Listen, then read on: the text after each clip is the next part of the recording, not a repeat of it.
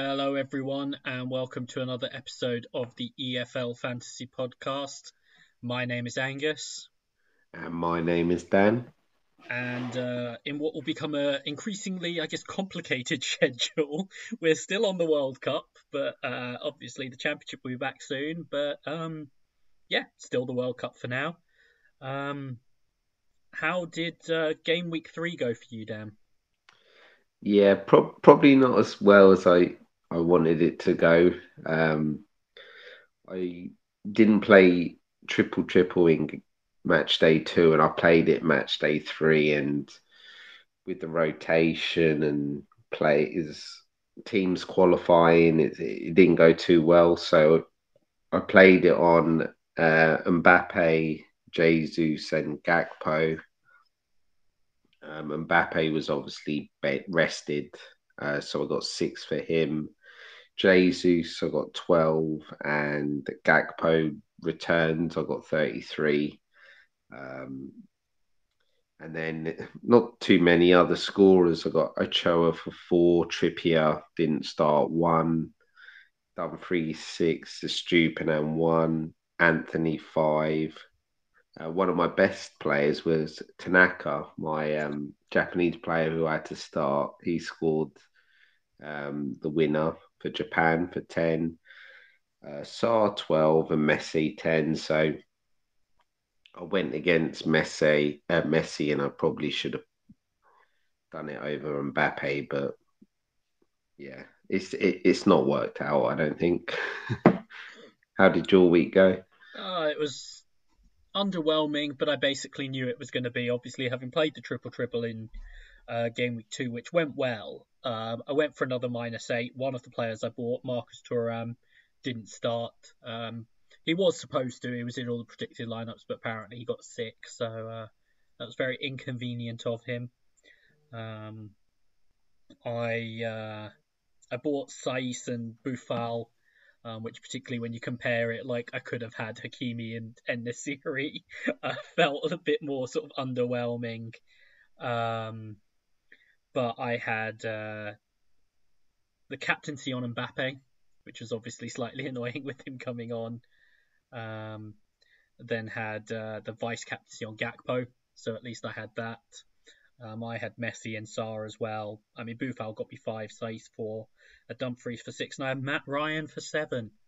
16 points combined over the two games after playing France. Can't complain at that at all.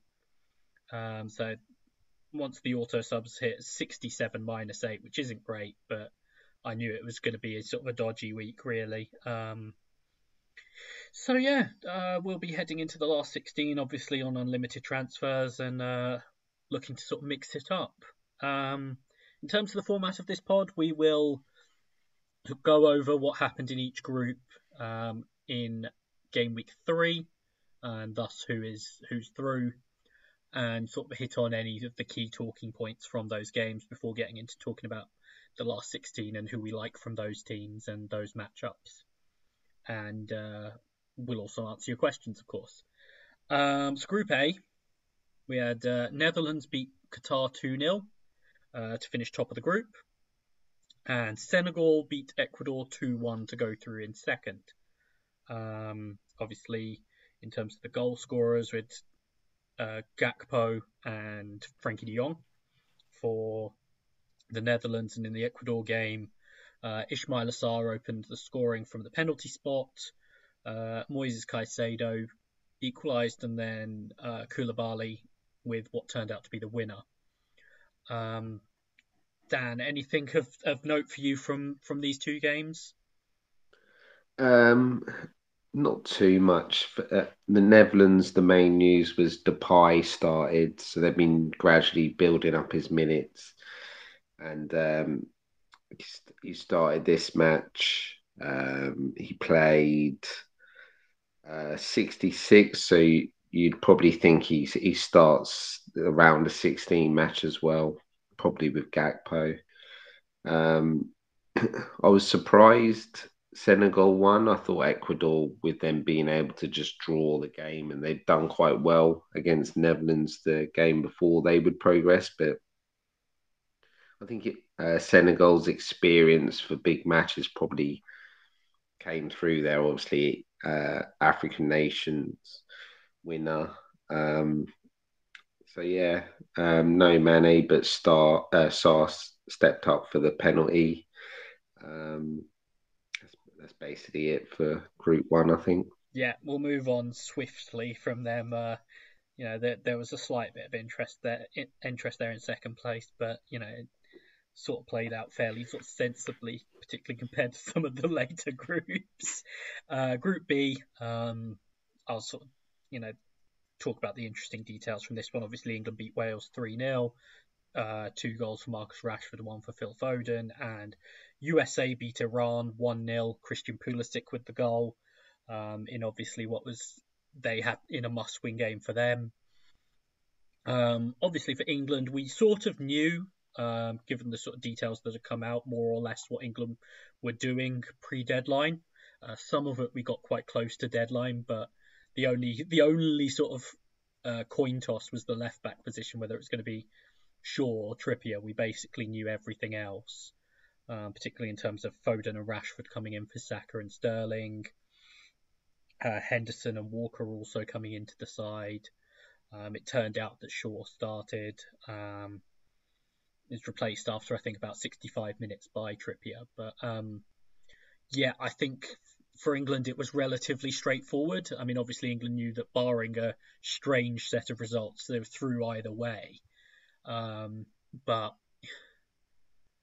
I don't want to pile on, particularly as I was talking to a fairly disappointed Wales fan last weekend, but they really weren't up to much in this tournament, and I think they'll be quite disappointed by that. Obviously, a great achievement after how long they've been out of the World Cup qualifying, but they weren't great, and I think England were relatively comfortable in this game. We will come on to them later, but I think it does throw up some interesting selection decisions for them. In terms of the USA, I think they've been the second best team in that group, and I think it's deserved that they go through. It was Christian Pulisic who obviously popped up with the goal. I think the ball in was from Dest, and Pulisic, who did get injured in that incident, has since confirmed that he will play in the last 16 game. But big call. I guess there was one big call from the manager. He brought Cameron Carter-Vickers in at centre back, who was excellent. It was clearly former Luton. Yeah, well, formerly of a number of places. I think it was clearly a move to get probably their best ball-playing centre-back into the side in this particular game, and it worked really well for them. So England and USA progressing. We'll get into Group C, which was Tunisia 1-0 win over France and Australia 1-0 win over Denmark. Dan, anything from these games particularly sort of jump out to you? I thought C was the Argentina group. Oh, was it the Argentina one? Oh, I've given myself Australia, of course. Yeah, so 2-1 to Mexico against Saudi Arabia, and 2-0 to Argentina against Poland, which left us with Argentina going through first and Poland going through second. What jumped out to you from that group, Dan? Well, I think we have to talk about the Argentina-Poland game, really. I still don't know how good Argentina are. They definitely played a lot better, but Poland, I'm not sure if Poland knew if they were playing a football match. I don't think that they looked more concerned with not getting booked. Well, I just don't know what they were doing. They looked like they didn't know whether to attack or defend, and in the end, they didn't either. But they're through, which is what they aim to do at the start of the tournament. And they probably have been the second best team. So they deserve to go through. Argentina, the main news was probably Alvarez started up front. Martinez, apart from you mentioned trying to score the best hat trick of disallowed goals in match day one. He didn't really do much. He came in and scored. They also started Enzo Fernandez, who we thought that would happen after his excellent goal against Mexico. They also brought in Christian Romero back in. You mentioned you thought it was to do with the height. Yes, I may have made a slightly unkind comment about Yeah, Lisandro Martinez being shorter than me, but yeah. yeah. So look, Argentina were a lot better in this match. Messi obviously missed his penalty, which I thought it was a soft penalty. Yes. Um, but look, they're through. They've topped the group. Yeah. Um, we, we'll see throughout the groups that it's not that easy to top the group. Yeah. Um, It and, got done. and the tournament starts now. It's knockout football. Yeah. We'll see how they can do. Poland, they're through. I don't know what else to say about Poland really. There was the very entertaining period where people were counting yellow cards when it was Yeah. down to. Well, I fell asleep in this match, Angus. I told you before we Yeah. came on. I didn't know until the end of the game that Messi actually missed a penalty in the first half because I fell asleep.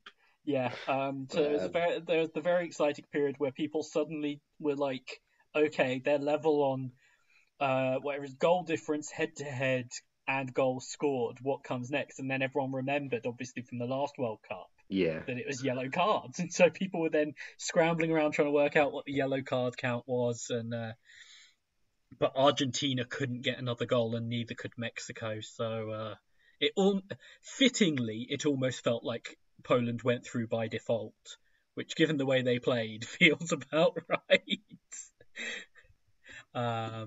But we'll move on from them and we'll talk about Group D, which, as I said, was Australia winning 1-0 against Denmark and Tunisia winning 1-0 against France. I'll start off with the, I guess, less interesting part, which was Tunisia beating France. France, a heavily rotated France team. They did all sorts of things with that team. They had Matteo Guendouzi basically playing as the left winger in a 4-3-3. They had Camavinga, who's a centre mid, playing left back. Like they clearly didn't care. They were just there to fulfil their fixture obligations. And Tunisia did well, but just not quite well enough because of the previous results. And because, to go on to the big result, Australia beat Denmark. Now, I had said, well, we can go back to my pre-tournament prediction, which is it's one of those things when you get right, you want to talk about constantly. I said that I really wasn't sure about Denmark. I know, at least in multiple places talking to people, I said that I thought they were going to be this tournament's Turkey, which feels pretty nailed on now. And it was exactly the issue. Goal scoring. They scored one goal in the 3 games from a set piece. Their centre back, one of their centre backs, is the only one who's come away with a goal, and that was the big issue for them. I thought Australia, I don't want to be too harsh on them because they've gone through and they've done well to go through. It feels like it's been achieved through a lot of like hard work, which I know is a thing, like less talent but lots of hard work. It was actually a really well taken goal by Lecky. I have to give him credit on that. I thought I thought all the back four were excellent. I mean, Harry Souttar is obviously very good, and we've spoken about Harry Souttar, but I think all of the back four were actually very good in this game. And I was struck as well by Denmark's lack of urgency. There were times where they were sort of attacking and trying to get a goal, but it sort of felt like they were like, we'll go forward and hopefully if things go right, we'll end up with a goal. It was really sort of underwhelming from them, which when they needed a win to go through, there wasn't much time in that game where you really felt that they were going to win. Maybe a draw, but like you never really felt like they were going to win, and so they were a very, very trendy dark horse pick.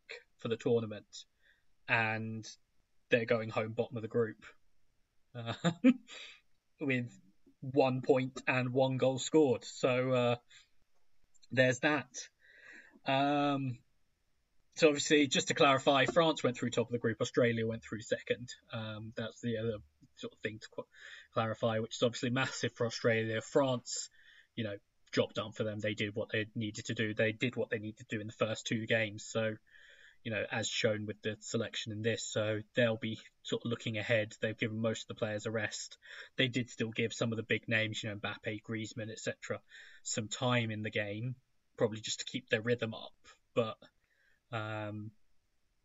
they go through, and we'll come to them as well in the last 16 sort of comments, but because it's hard to read too much into France from this game anyway. But we'll move on to Group E, and I am now suddenly doubting myself about which. So that's the Japan. So this was where sort of the chaos started. So this was Costa Rica 2, Germany 4, and Japan 2, Spain 1. So Dan, talk to us about this one. Well, it was absolutely bonkers, wasn't it? So I was watching it, and Spain are winning and Germany are both winning as expected at half time. 1-0 each. So towards the end of the first half and all through half time, I'm on my phone. I'm doing the old debating whether to watch the end of the games, and it's funny what happens with Japan when they actually bring on their better players. We've mentioned before, I don't know how he picks the side, but it's like his backup plan to have all his better players on the bench and just bring them on. So he brought on Matoma and Doan, that's the one. And instantly, Doan scores a goal. And then 2 minutes later or 3 minutes later, we have the goal where, well, it's close to going out of play, and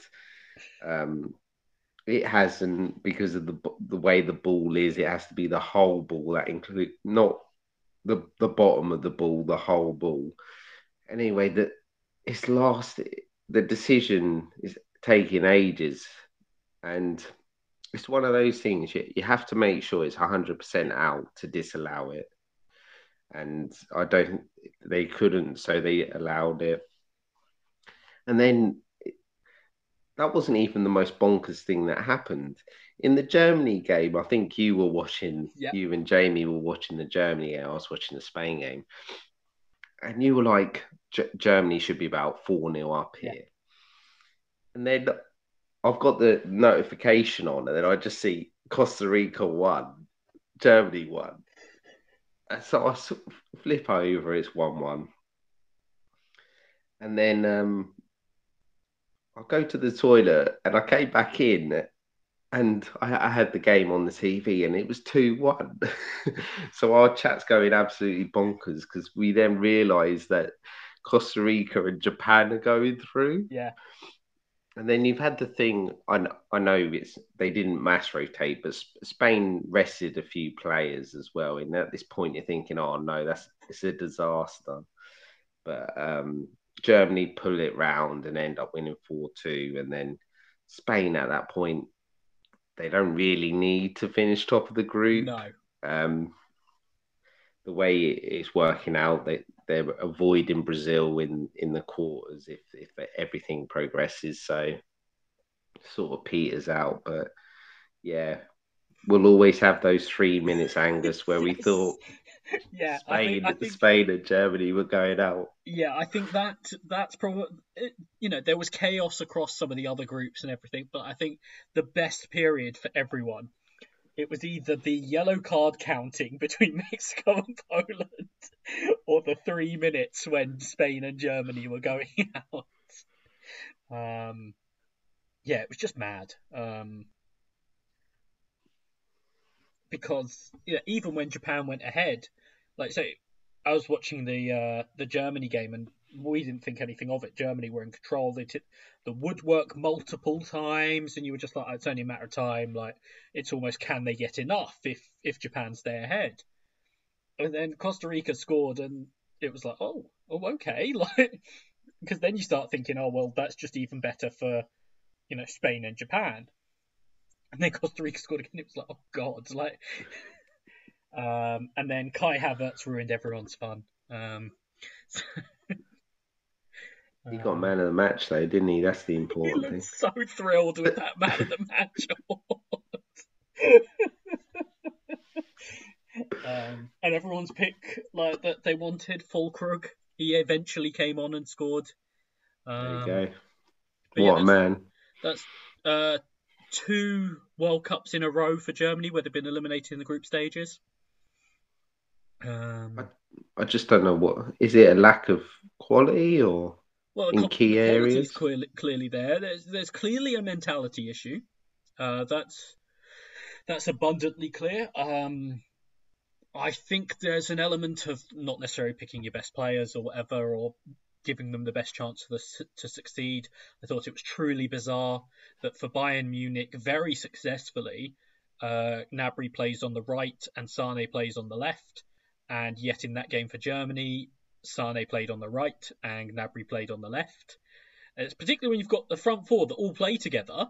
Why not just play them how they play together? So there's certainly questions about the manager, but yeah, there's also clearly a mentality issue there, and something they need to address because it's been a relatively similar format both times.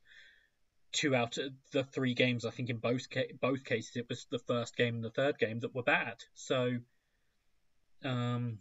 they've clearly got, there's obviously issues in terms of personnel and whatever, but that sounds like a mentality issue to me, particularly if it's the first and third games where which are the bad ones.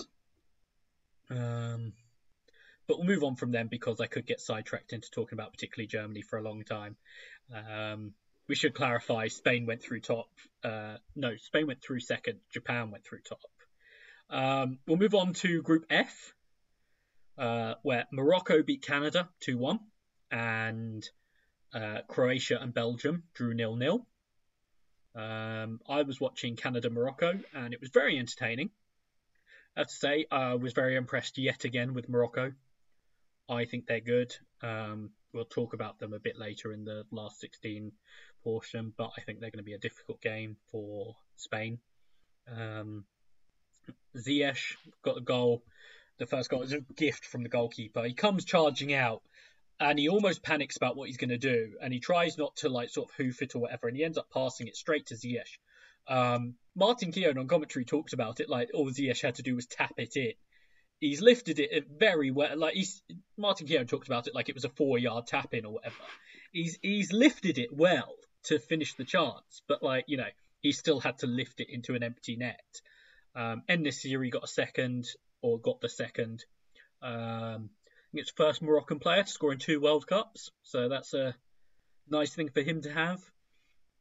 Canada, they had their moments. They forced an Aguerd own goal late in the first half, but it still felt like Morocco were the better side. Canada felt quite frustrated.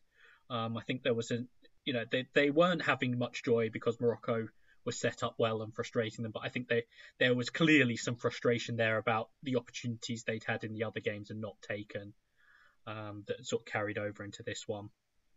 In terms of the other game, draw was enough to send Croatia through, and with Morocco's win to send Belgium out. Now, obviously, we've been very low on Belgium, and I didn't watch this game. Like I say, I was watching the Canada-Morocco game, but I mean, by all accounts, how Romelu Lukaku has come out of this game with 0 goals. I'm not sure how he's not top goal scorer of the tournament. Their top goal scorer for the tournament is Michy Batshuayi. I know, but he should be he should have 3 or 4 goals. I think he had an XG of nearly 2 just in the 45 minutes he played in the second half, which is impressive. And yeah, it's but at the same time, it would have felt unjust almost for Belgium to go through. So they've run into an issue. I think we've talked about them. There's only so much we need to cover. It felt like a tournament too far for this squad. Roberto Martinez has gone as manager now as well, so there will be some turnover for them. I think a couple of those players, their international careers might be done in terms of whether a new manager decides to freshen it up or whether they decide that they're done with that. Particularly the likes of Alderweireld and Vertonghen. Do you think De Bruyne will stop? He clearly views it increasingly as an inconvenience. He's clearly not enjoying going and playing for Belgium. Now, whether that changes, new manager comes in. Roberto Martinez has actually been their manager for a while now. I think 7 years, was it? Yeah. Something? Whether that changes with like a new manager coming in with new ideas and that sort of thing, whether that helps, I don't know. But he's clearly not in love with playing for Belgium at the moment. So that could, it wouldn't shock me. But like, my guess would be it would sort of be a wait and see. When it rolls back around again, maybe sort of a bit more normalcy returns to the schedule. If you're an international player, you've basically been playing non-stop for the best part like 2 years or whatever. But we'll see. So yeah, from that group, Morocco go through first and Croatia go through second. So we'll move on to today's games. So we have it's Group H that went first. So we'll do Group G, which was Serbia 2, Switzerland 3, and Cameroon 1, Brazil 0. So Dan, kick us off on this one. Anything interesting? Well, yeah. So Brazil, they knew they were through, so they changed near enough the whole team. As expected, that the lineup basically got leaked 2-3 days ago. Yeah, I think it got amended on Wednesday, but I think it had originally leaked on Tuesday. So they basically rotated the whole team. I didn't watch this game. I watched Switzerland, Serbia more. But Cameroon did win in the end. Jamie's man, Abubakar, got the winner and then took his shirt off and got a second yellow card. So even if they'd got through, he wasn't going to play anyway. But yeah, what a character. He said before the tournament he's better than Salah. So it's a long-standing thing. I think that comment's from a while ago. Yeah. Well, it's hard to argue with him. He scored more World Cup goals anyway, hasn't he? But and in the Switzerland-Serbia game, a lot of tension between these two teams. And Switzerland done the job, 1-3-2. Very back and forth game in the first half. It was 2-2 at half time. At one point, Serbia were 2-1 up. They started with Vlahovic and Mitrovic up front, which I don't think we've seen before in the other two games. No, this was the first time Vlahovic played. And then Switzerland, Shaqiri got his typical main tournament goal. And Bola again, he's been highly rated for a long time, but he now seems to sort of be fulfilling his potential. And then Freuler got the winner, Nottingham Forest player. First player to score a World Cup goal since Van Hooijdonk, 98. You heard it as well, did James? Just that. So as expected, Brazil won the group and Switzerland was second. Although I didn't realise, but you pointed out that it was very close for Brazil not topping the group, which would have been interesting. Got one more goal. I didn't realise until someone pointed it out late on that if Switzerland got one more goal, they topped the group. And obviously that would have meant Brazil, Portugal, Yeah. which we'll move on to Group H now, Angus.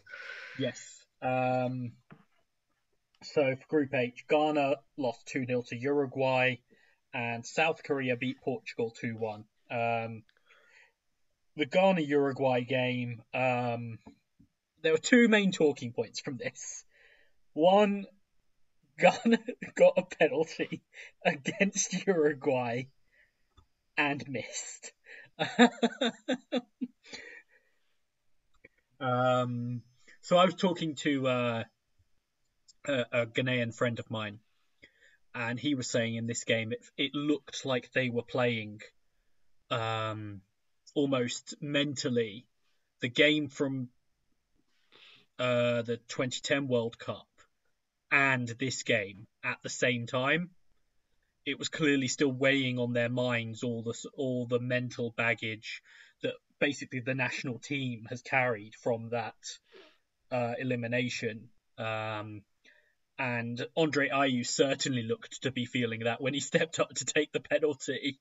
And it wasn't a great penalty. It was a good save, but it was not a good penalty. He looked completely unconvinced. He basically stopped before hitting the ball, which is one thing I hate because it might work for you, but if the keeper doesn't go, you're screwed. And so he clearly, wasn't convinced. And then the other talking point was Luis Suarez. Luis Suarez, who has run more in this game than in the last 18 months combined. He was out here nutmegging people. He gets the fantasy assist for one of the goals because obviously it was his shot that was saved that was turned in by De Arrascaeta, and then he set up De Arrascaeta for the second goal. A player who a lot of people have been crying out for, and it took until the third game for him to start, and he got 2 goals. And for a long time, they thought that was going to be enough. Until things changed in the South Korea-Portugal game. Portugal took the lead very early. Ricardo Horta, Braga striker who'd come into the team, scored the goal. South Korea equalised after 27 minutes, and that was all fine. And Uruguay was still through, Portugal going through top. It was all, sort of everyone knew what was happening. And then in the 91st minute, South Korea score, which causes chaos, particularly in the Ghana-Uruguay game, with all of a sudden the equation having completely changed. It was Hwang who scored the goal, Son who made it. And then, the Ghanaian fans almost felt like they won because they took Uruguay and, Luis Suarez particularly, with them out of the tournament. So, so in the end, Portugal finished top, South Korea finished second, which, I talked about a couple of my sort of correct predictions. They were basically the one team I'd written off qualifying, and they were the one who went through, as in after the 2 games, not pre-tournament, after the 2 games. The one team I was like, well, it's not going to be them, was South Korea, and they're the ones that have gone through. So, obviously big for them. And, very disappointing for Uruguay, particularly because, like I say, for, when 90 minutes hits, you think you've done the job, and then it turns out you haven't. The manager had taken off a number of his attacking players, and all of a sudden they needed a goal. And, you're relying on sort of, old Edinson Cavani to try and get you a goal and that sort of thing. So they're leaving the tournament, and Portugal and South Korea go through. So that's all of the groups. We will sort of relatively quickly go through the last 16 ties now. And what we will probably do is give you 2 or 3 players from each team that we like, and we might give you a prediction for the winner as well. So I've lost the chronological order.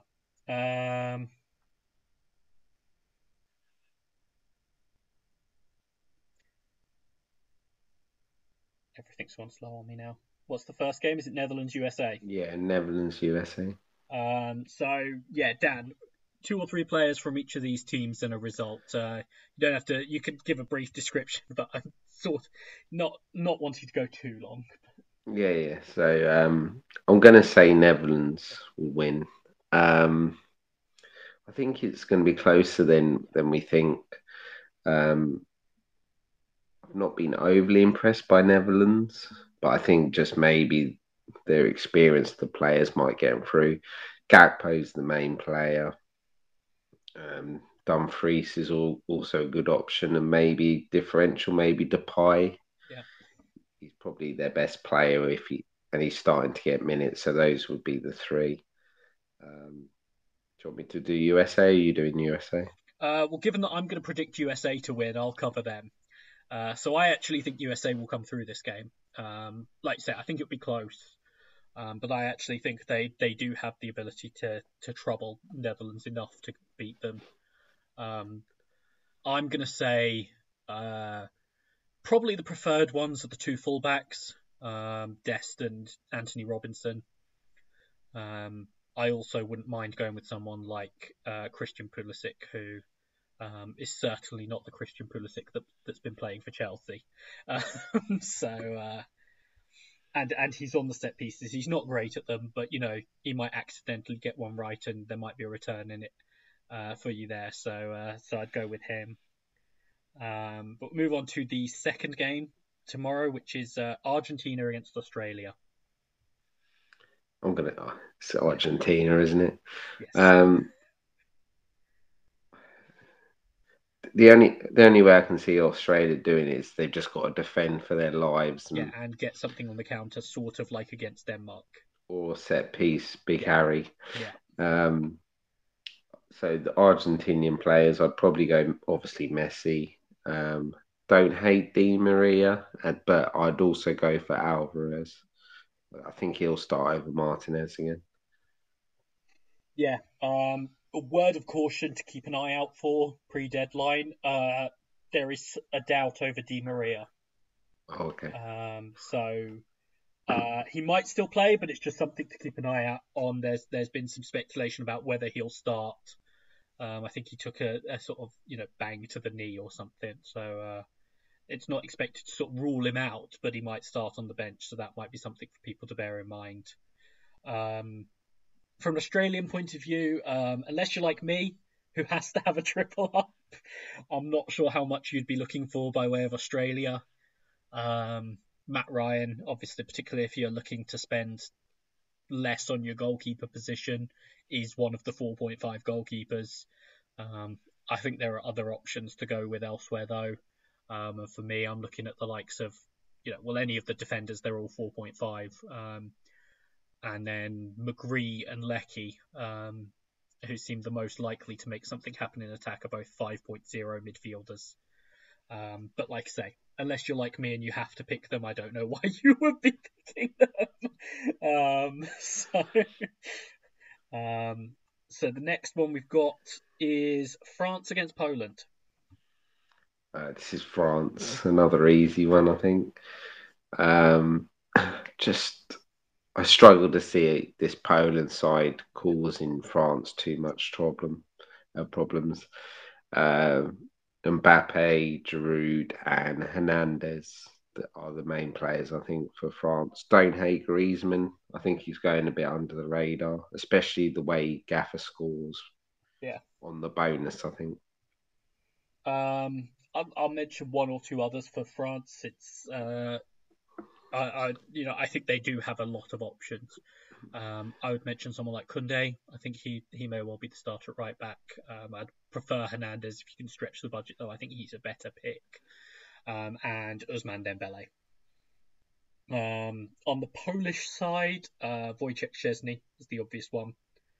I think maybe Matty Cash. He's someone who can, he's not necessarily likely to get you an attacking return, but I think some of the defensive bonus might be good for him, and then obviously someone like Lewandowski, because if they get a chance, there's it's likely to fall to him. But I probably wouldn't use a striker spot up on him. So the next one we've got is England Senegal. I'm going to edge England. I'm not convinced it's going to be easy. Could see extra time and penalties. As I said earlier on in the episode, Senegal know how to play tournaments. It's hard to pick players for England because, especially, well, Kane's the obvious one. He's going to start, but I don't think you'll find out who's going to play before the deadline, No, because especially as the obviously match is Sunday. it's a couple of Mm. days after deadline. If you had to guess, I know I'm just to sort of interrupt briefly, who plays in the two wide attacking places? Rashford and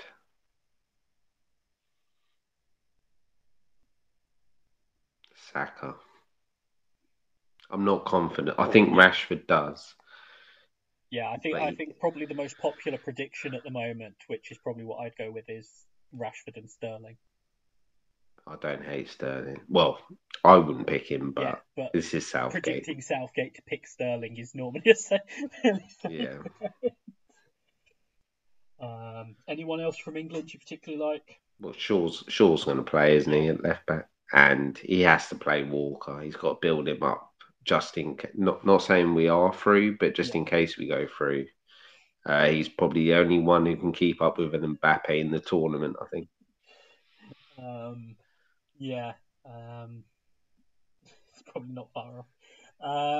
Yeah, I mean, I think those are probably the best ones, like you say. That little bit of uncertainty about the right back spot, like I've liked Trippier before, but you have to assume Walker plays. But there's not enough What about certainty Belling? that Walker will play either for me to be like, yeah, I go with Kyle Walker because he could just go with Trippier from the start. What about Bellingham?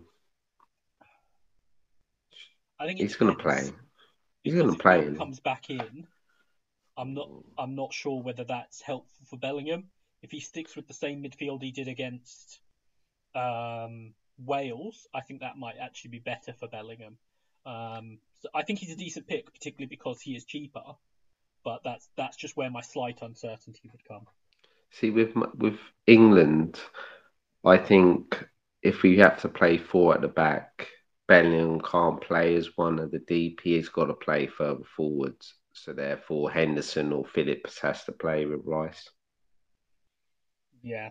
But I do potentially like him. Like I said, I think he is a bit sort of cheaper, Well, he's which could 6'5", help in isn't that he? regard. Bellingham is 6.5. Yeah, so obviously, um, in some regard, you could say you need less from him to feel justified Yeah. in terms of your value for money. But yeah, and then in terms of Senegal, if you are going for them, I'd probably look at Jacobs or Jacobs. I genuinely don't know because he plays in Germany, but it's now he's 4.0. He's on set pieces, right? Yeah, which was a bit of a surprise when it happened. I think I saw that in the second game, which did surprise me a bit. But yeah, him at 4.0. So obviously just that additional element as well of like you're not investing much. It might be someone just to sit on your bench and be sort of safe or whatever. Sarr, obviously. Do you think they And I start like Njai. NDI again? Yeah, I Yeah. like Njai. And I think at 5.5, again, particularly if you're looking to build out a squad, I don't think he's the worst sort of option to go with. Any of their strikers? Not for me. I think there's a little bit of uncertainty about the attackers, which is Yeah. what slightly puts me off Njai because he could go back to the Sarr, Dia, and Jeju front three, in which case Njai drops out. I don't think he will, but it's a possibility that puts me off just slightly. But I think it will be Sarr and Njai and Dia, but I'm not 100% on that. But we'll move on to the Monday games. So the first one we've got is Japan against Croatia. I can't believe I've got Japan. I can't believe both two of our teams got through, Yeah. Angus. Um, well, I'm going to say, well, it's hard to know who the manager's going to pick Yeah, first because I have no idea. I'm going to say Gonda. I don't like. I don't think he's a good goalie, but just it. We'll get on to Jeepers keepers yeah. and that, but he could be an okay option. Um, I have no idea. Just because I don't know who's going to play Angus. Yeah, I think you could the ones you can like guarantee are the likes of Yoshida will play. Yoshida, yeah. Um, Taranka, but he's a Tanaka will defensive mid. play. Kamada will play. Yeah, yeah, it's quite clear Kamada will play. He's not done anything, which seems a bit wrong, but he's involved. Yeah, Um, you just look at the list and all the better players he just doesn't play. it's It's amazing. crazy. It's truly amazing. But you know, I think they're going to beat Croatia. I I think think there's a this will chance. suit them. I think there's a chance. I mean, I've got the Croatia side of this. I'm going to tip them to narrowly go through this. I'm not sort of thrilled about it, but I'll tip them to narrowly go through it. In terms of potential assets, you've got Perisic, although him being a midfielder in this feels like less of a benefit. Um, I think Kramaric is playing well. I think you could do worse than him. And then obviously you'd look at one of the defenders, probably Sosa, at 5.0, would be the main one I would go for. Um, but yeah, I think that's another one that could go either way. I'm going to tip Croatia narrowly, but that one feels really sort of unpredictable to me. The next one we've got is Brazil against South Korea. We'll go in Brazil. Yeah. Um, it seems like they're a bit quiet on Neymar, aren't they? Yes, they said what was it? He was ruled out for the group stages, and I don't think they've said anything since. This feels very much like when he broke his back. Well, I mean, Neymar Um, posted a picture of his ankle, didn't he? Sort of swollen yeah, up after it happened. I think Richarlison at 8 is Mm. that's ridiculous value. He's going to start. Vinicius Junior's a great option as well, I think. And then it's do you jump on probably one of their defenders? Um, is Danilo back, or can we get So he's another Militao? one that was ruled out for the rest of Yeah, the group stages. I think the expectation was that he would be back, but yeah. nothing certain. You- Especially with the boost, you need to make sure Yeah, playing players, don't you? So yeah, it's hard, but definitely Richarlison and Vinicius Junior would be definitely two of them. yeah. I think that's the problem with them is the defenders you can guarantee are going to start are Thiago Silva and Marquinhos. So maybe you just take the cheaper one of them and Yeah, roll with it. Silva I mean, Silva's 6.0, which isn't amazing, particularly for a centre back, but it's also not a disaster. Um, does have set piece threat. yeah, so it might be that one. In terms of South Korea, um, Son is obviously one who stands out, particularly after his work to set up the goal today, the winning goal. There aren't too many I'd be looking at with them. Um, again, maybe the goalkeeper, another 4.5. Particularly as we've mentioned briefly, if you're looking at Jeepers keepers, he's likely to Yeah. face shots. But yeah, I wouldn't be looking to pile into them. I think they could make life somewhat difficult for Brazil, but Brazil should have more than enough to get past them. So we move on to Tuesday's games. We've got Morocco against Spain. Yeah, I'm really intrigued by this match. Yeah. Um, I think Morocco. I think since the start of the competition, we knew they'd be solid defensively, and they've got some. options throughout the team on Gaffer. Ziyech, they're just so cheap as well. 5.5, great option. You've then got Hakimi at right back, 5 million. And then I know you've liked Buffal Yeah. as a striker, although he's not really returned. He's definitely been an option. And then I'm guessing the goalie, although do we know if did the goalie start? Yeah, he The came back number for the one? third game. Yeah, So Bono, he came back for the yeah. third game. So I'm guessing, like we've mentioned before, Jeepers keepers, he might do quite well in that. The other one, I guess, to mention, I went with him, but Saiz.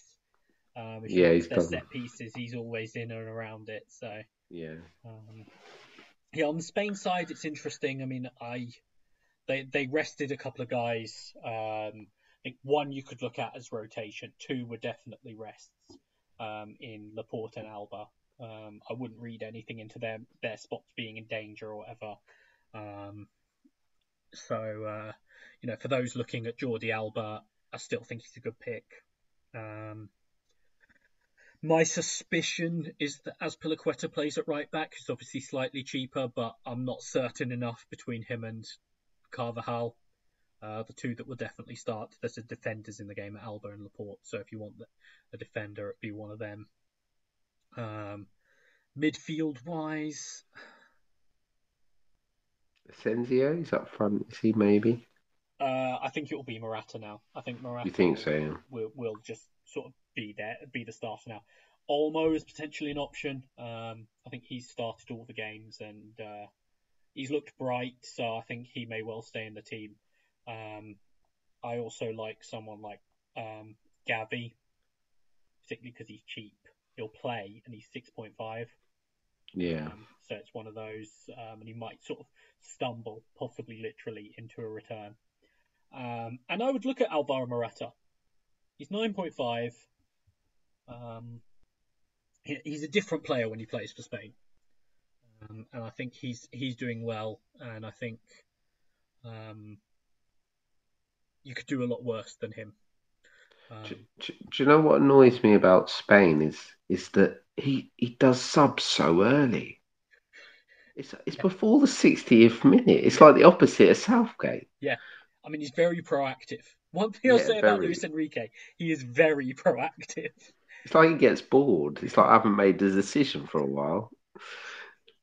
Well, he's certainly a character. Oh yeah. If anyone speaks or understands Spanish, except for game days, Luis Enrique does an hour on Twitch streaming and sort of whatever every day.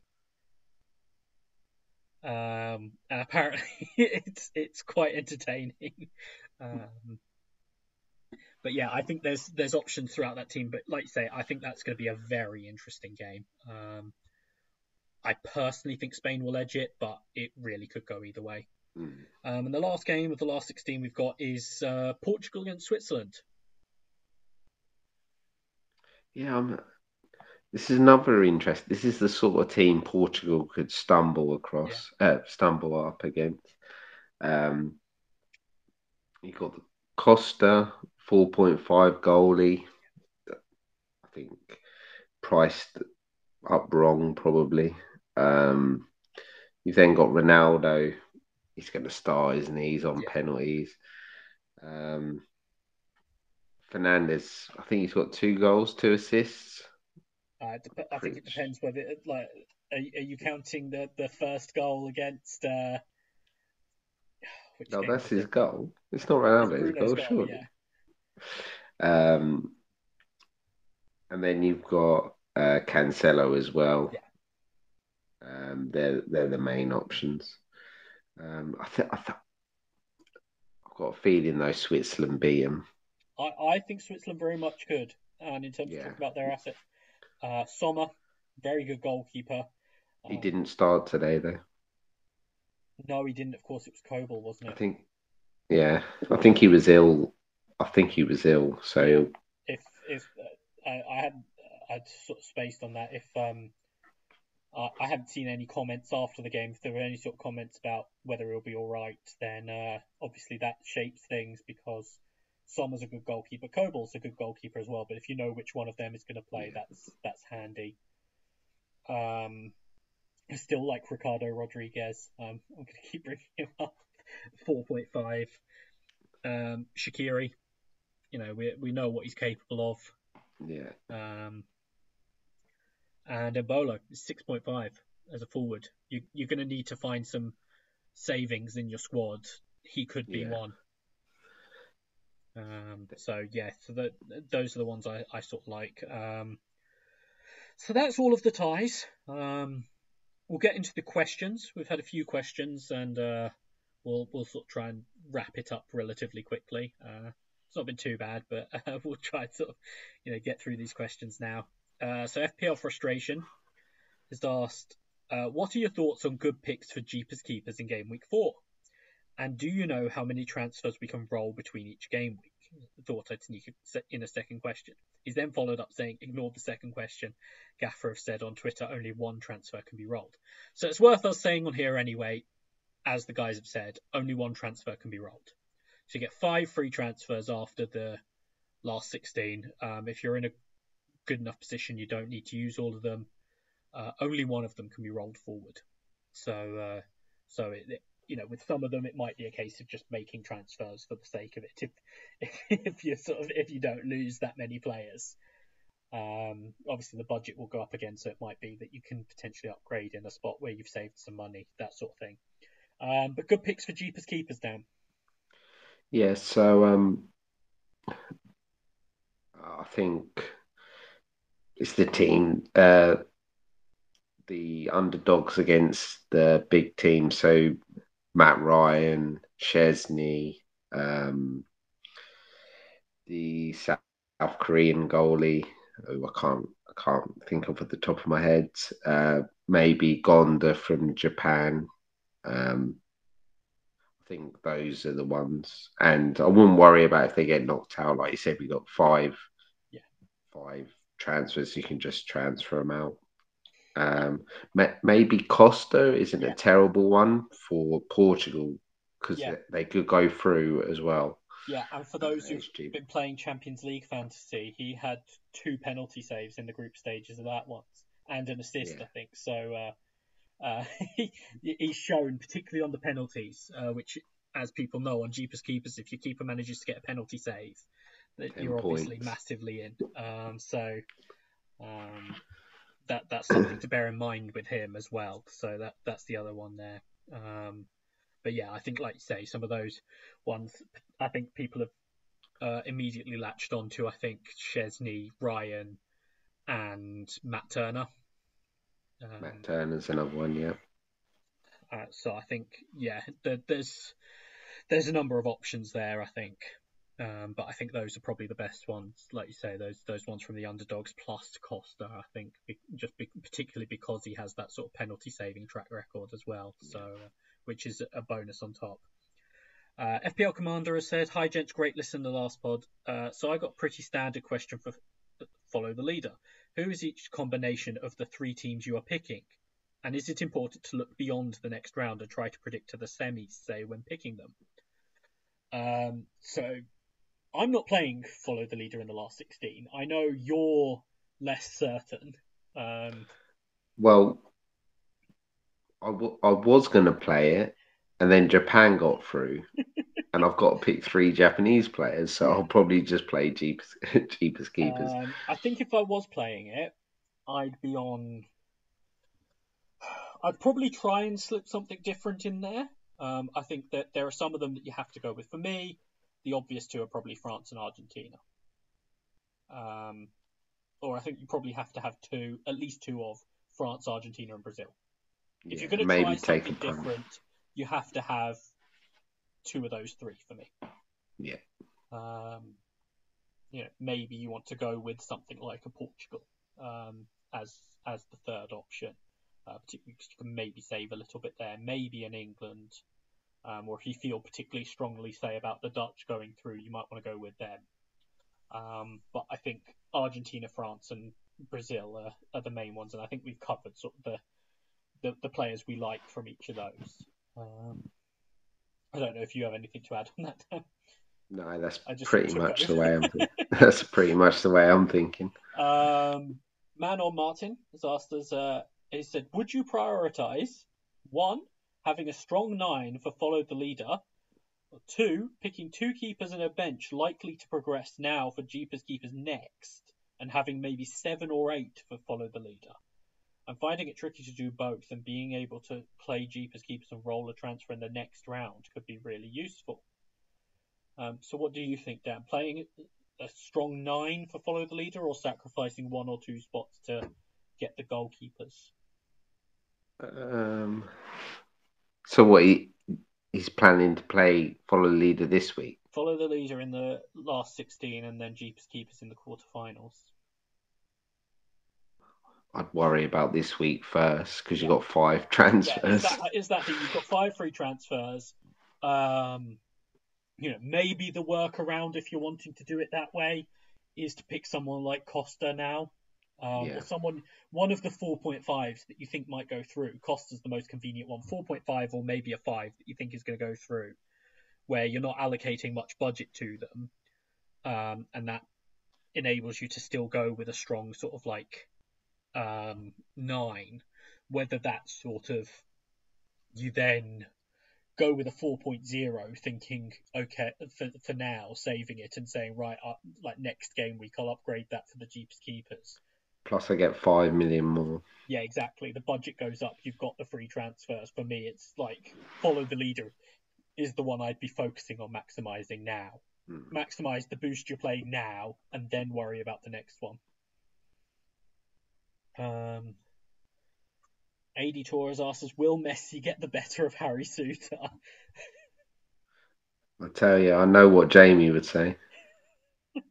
I don't know, Jamie would be quite torn there, I think, between his 2 big loves, Lionel Messi and Harry Suter. Can you imagine big 6'6" Harry Suter just marking Messi out of the game? Messi will run through his legs.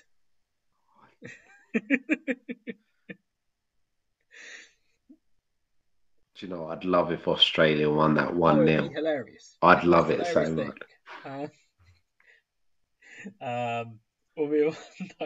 Forever QPR as does. I'm leaning towards Jeepers Keepers in matchday 4 and playing Follow the Leader in matchday 5 with 5 players from the 2 top teams I think will reach the final. Thoughts? I think we've covered that. I mean, we're sort of forced into it, although I liked the idea anyway.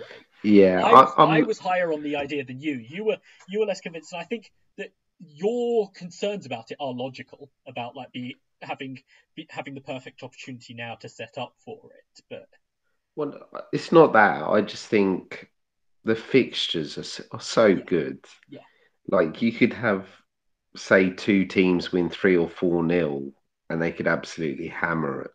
Teams. I mean, whereas those Argentina and France games in particular, you could just have all the points from those games. Yeah, and then not worry about it. Yeah. Yeah.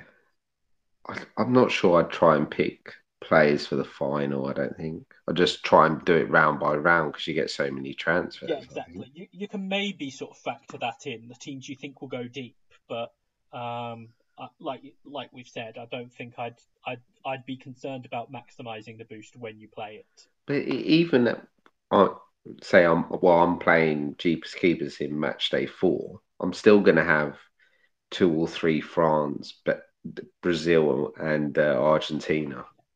Yeah, absolutely. And then I'll load up on whoever gets through. I was already sort of looking at it, and Jeepers Keepers has given Australia getting through has given me a convenient excuse to play Follow the Leader later. But yeah, I think either way is fine, particularly with the fixtures in the last 16 and the ability to set up for it, and who's there and everything. I do think it is an interest. It will be interesting to see. Because I think there will be a split on people who do.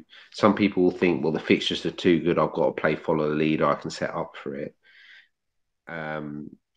And then some people think, well, I can have two teams of five, or maybe do like a 4-4-3-3 or something like that. And Yeah, it, I am intrigued to see how what way works out, and it's all going to depend on how well this round goes. yeah, Like if there's some big score lines in it, they're going to win comfortably, I think. yeah, definitely. Um, Albion Easter has asked us which boost to use after follow the leader, and which three countries would you suggest for follow the leader? So I think follow the leader we've covered. Like you Yeah. want two of those big three, and then if you want to at least two of those, and then if you want to try something different, you can.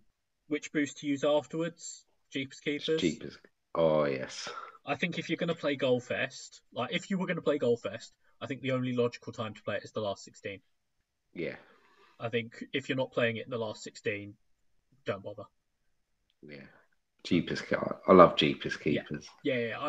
I immediately ruled Goalfest out, but I think the only time to play Goalfest is the last 16. Can you imagine if you get Johansson Simeon the champ? What did he get? 9 saves, Uh, weren't it? it's something stupid like 10 saves or something. Yeah. Uh, That's an 30 points. Yeah, exactly. And FPLB has asked best three teams for follow the leader in match day 4. I'll leave that part of the question out because we've got it. Do you think Alvarez has secured his place over Lautaro Martinez?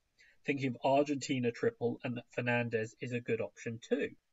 Um, yes, I think personally, I think particularly because it was a must-win game and they dropped Lautaro Martinez for Alvarez and Alvarez scored as Yeah. well. So I think it's hard to see them reversing that back for the last 16 game.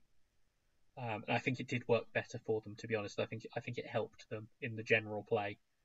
Um, and it seemed that Fernandez was framed as a question. I assume, given that it's spelt with an S, it's Bruno Fernandez. Um, I think he's a good option. Yeah. I'm not sure on Portugal though. No, but I think if you're going to go there, I think Yeah, he's a he's the good option best to go option. with. And he has been playing well, so there is that. But yeah, that's all the questions. So that's everything covered, and not in too long a time as well, which is a nice added bonus. So we will be back next week. We are going to have a last 16 review / quarterfinal preview and a championship preview pod for you. Two separate pods. Yes, they will both. Yes, we are doing two separate pods. They will both be coming out next week, though. Obviously, we didn't do a review after the games before the break. A, we were kind of burnt out. B, we figured there was no point in it. It was, it wasn't necessarily going to be helpful unless you just wanted to hear our thoughts on the games. It wasn't going to be helpful from a gaffer point of view. So we'll be recording a game. We'll be recording a pod to preview. I've completely forgotten which game week it even is that we're returning to. I don't know. I've thought about the championship so little in this time that it's sort of like I don't even know which game week we're coming back to. For those of you that have assets we'll come back to game week 22. For those of you who have assets in tomorrow's Sunderland Millwall game, I hope they all do terribly. I have none. Yeah, me too. So I hope they all flop, and we shall speak to you again next week. Goodbye. Goodbye.